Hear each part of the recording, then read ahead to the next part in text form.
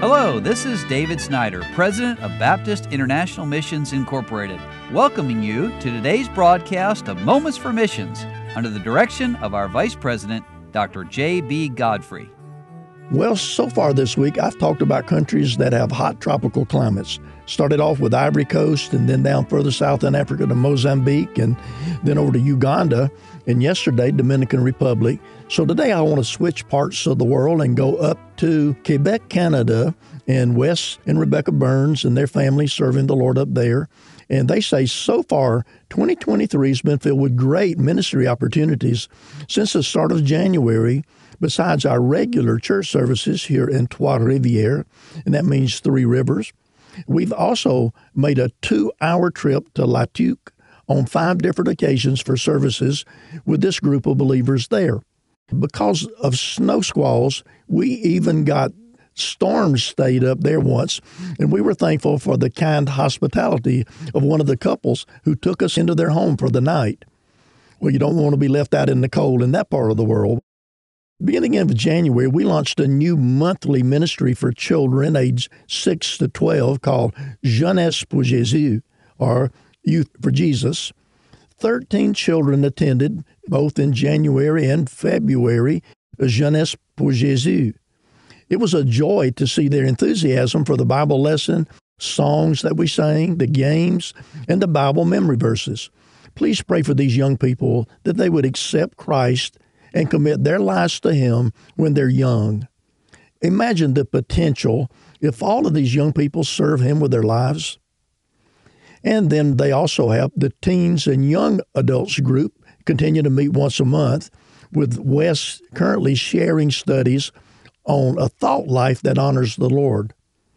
The next time we plan to have a campfire, roast hot dogs, and make s'mores.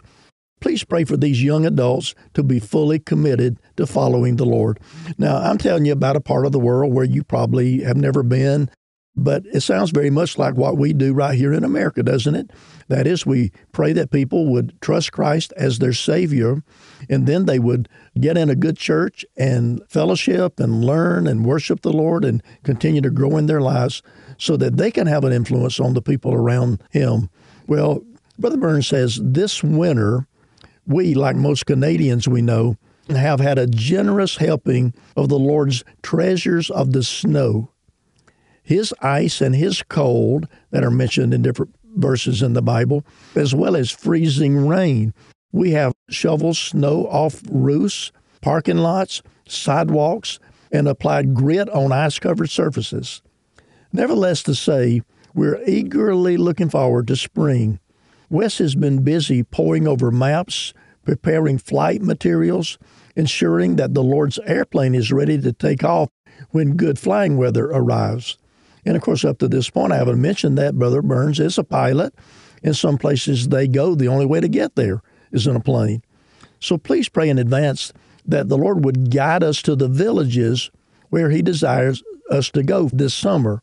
And also pray that He would prepare the hearts of individuals and provide the weather needed to make these evangelistic trips. We appreciate your faithful prayers and support for the ministry here in Quebec. We treasure your friendship and your partnership in the work. Well, they didn't say this in their letter, but I kind of get around a little bit, and I know that they are in need of a better place to live there where they're at, and they're kind of packed in together, the whole family. Would you pray for Wes and Rebecca Burns and their family, that God would provide them a nice place to live and bless them in their ministry as they reach people for Christ in that cold part of the world.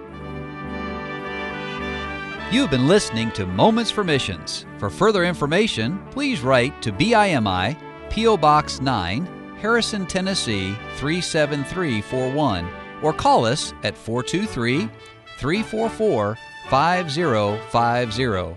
Or you can visit us online at www.bimi.org. Until next time, may the Lord richly bless you.